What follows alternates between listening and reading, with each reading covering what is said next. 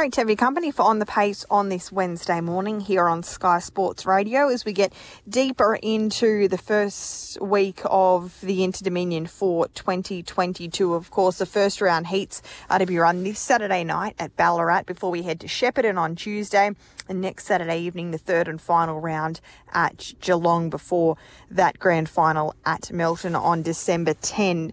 Heats were released and barrier draws for those heats were released yesterday. And of course, New South Wales is going to have an extremely strong hand to play, particularly in the in the pacing series, with the top three in betting currently in that all-in market. Spirit of St. Louis, the $4.50 tab favourite over Expensive Ego at $6 and Majestic Cruiser at $6 as well. In terms of those heats, the markets for the three pacing and the three trotting heats are now available with Tab. If you'd like to get in early on those heats, they're races 2 through 7 on Saturday evening. They're out of Ballarat. Just Believe is a favourite in the first trotting heat. Bolt for Brilliance in the second.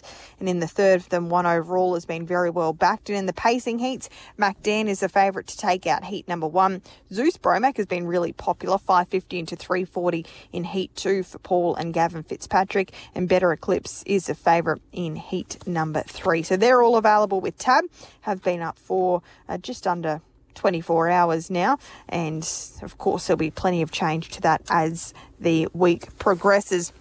We know that Captain Ravishing is right at the top of the betting, in fact equal favourite for next year's Tab Eureka.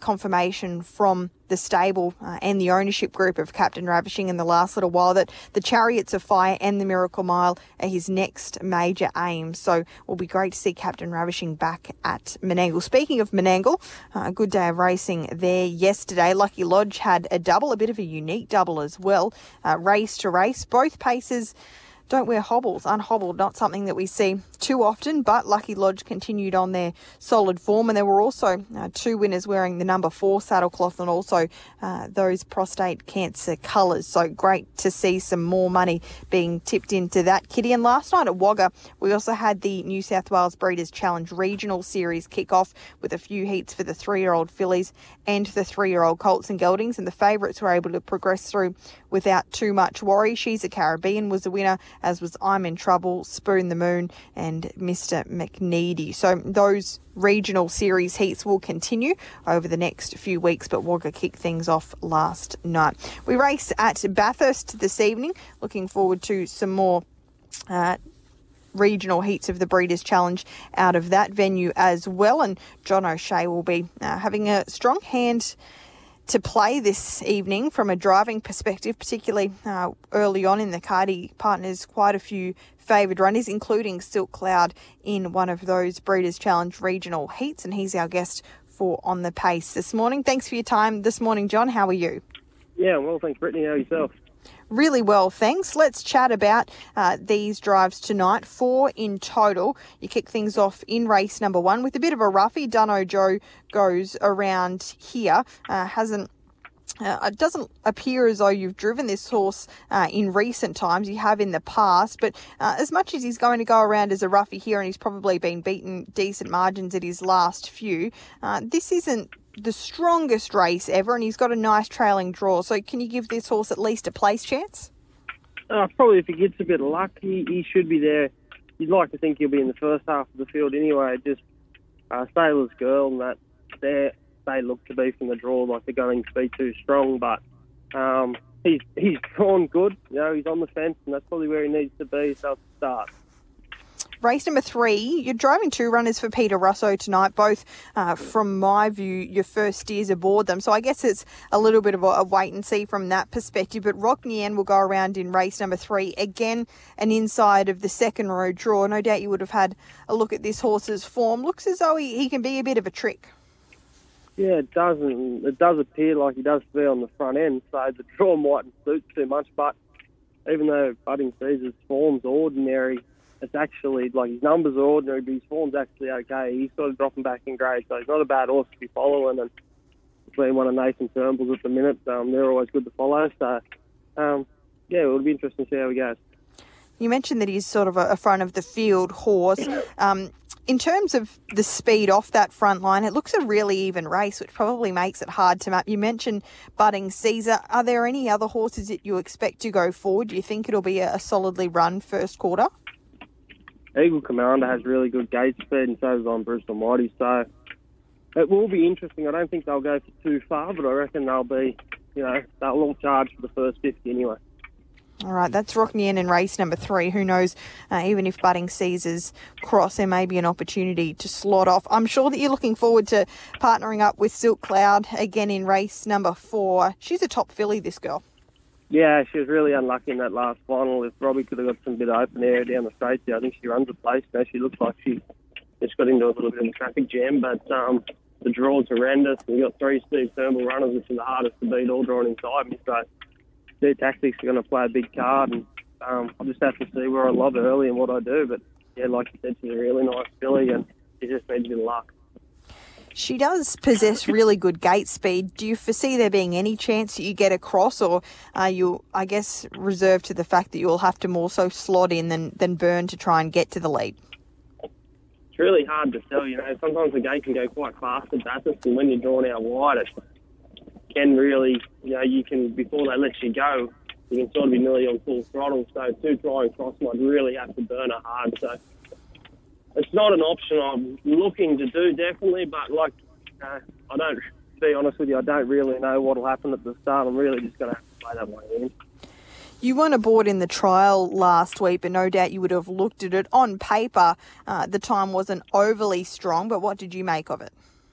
I didn't watch it. I just seen she was in it. Tony said he's been really happy with it. She's one of them horses, she'd only do what she's got to. I've drove her in front before myself.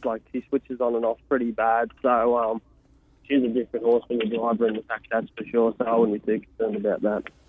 And your final drive on tonight's card comes up in race number 5 with Ella Guila. Generally, as a rule, any horse that brings a metropolitan form to these Wednesday night Bathurst races, it generally tends to stack up, and Ella Guila does. So that's the first positive. Yeah, for sure. When he came down from Shane Graham's there, he sort of hit the ground running and hasn't won one since, but I don't think his runs have been that bad either. So looks like he's got gate speed. If we can find the top, hopefully he should be able to hang on. He does have really good gate speed. Again, your assessment of the speed around you, it doesn't look a super quick front line. What's your opinion? Comanche Warrior out wide can sometimes be a fairly well go forward horse, but I guess you've drawn to its inside. Yeah, that's it. How hard it's going to come out, I don't know. Body Rider's a nice horse, sort of just returning back. Doesn't look like there's an immense amount of speed there, but in saying that I've never drove this horse, I'm not sure how quick he is, but it does look quick, so we'll find out. 4 drives tonight. Your opinion on your best chance to drive a winner? If I can get some luck on Silk Cloud, she's probably going to be the best chance, but she's definitely going to need luck. It's not going to be an easy assignment for her, but she's got the talent to be right up there. Okay, that's race 4, number 7, Silk Cloud. And quickly, while we have you, Saturday night at Menangle, you're down to repartner up with He's Chiming. He goes around in race number 5, back with Lester Hewitt. His form recently was probably fair and probably not as good as he's capable of going, but that trial earlier this week, that looked really sharp.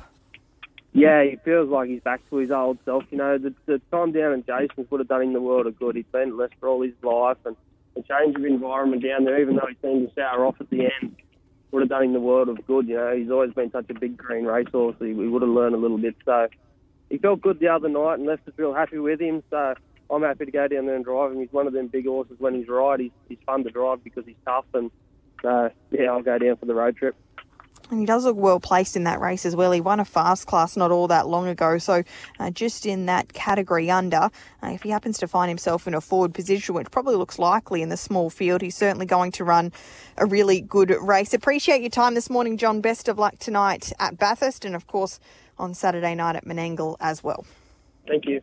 John O'Shea there this morning. So just again, a bit of a tricky night in terms of barrier draw for John's chances, but race 4, number 7, Silk Cloud. She's a high-quality filly. She goes around in a heat of the New South Wales Breeders' Challenge Regional Series. That's at 7:40, and with a slice of luck, she does look a very good chance. That's on the pace for this Wednesday morning. Looking forward to that card out of Bathurst this evening. 9 races in total. The first gets underway at 6:18, and then tomorrow we've got another Big 10 racer out of Penrith, including more of those Breeders' Challenge Regional Series heats, and we'll look forward to that on tomorrow morning's edition of On the Pace here on Sky Sports Radio. We'll be back again at 10:30.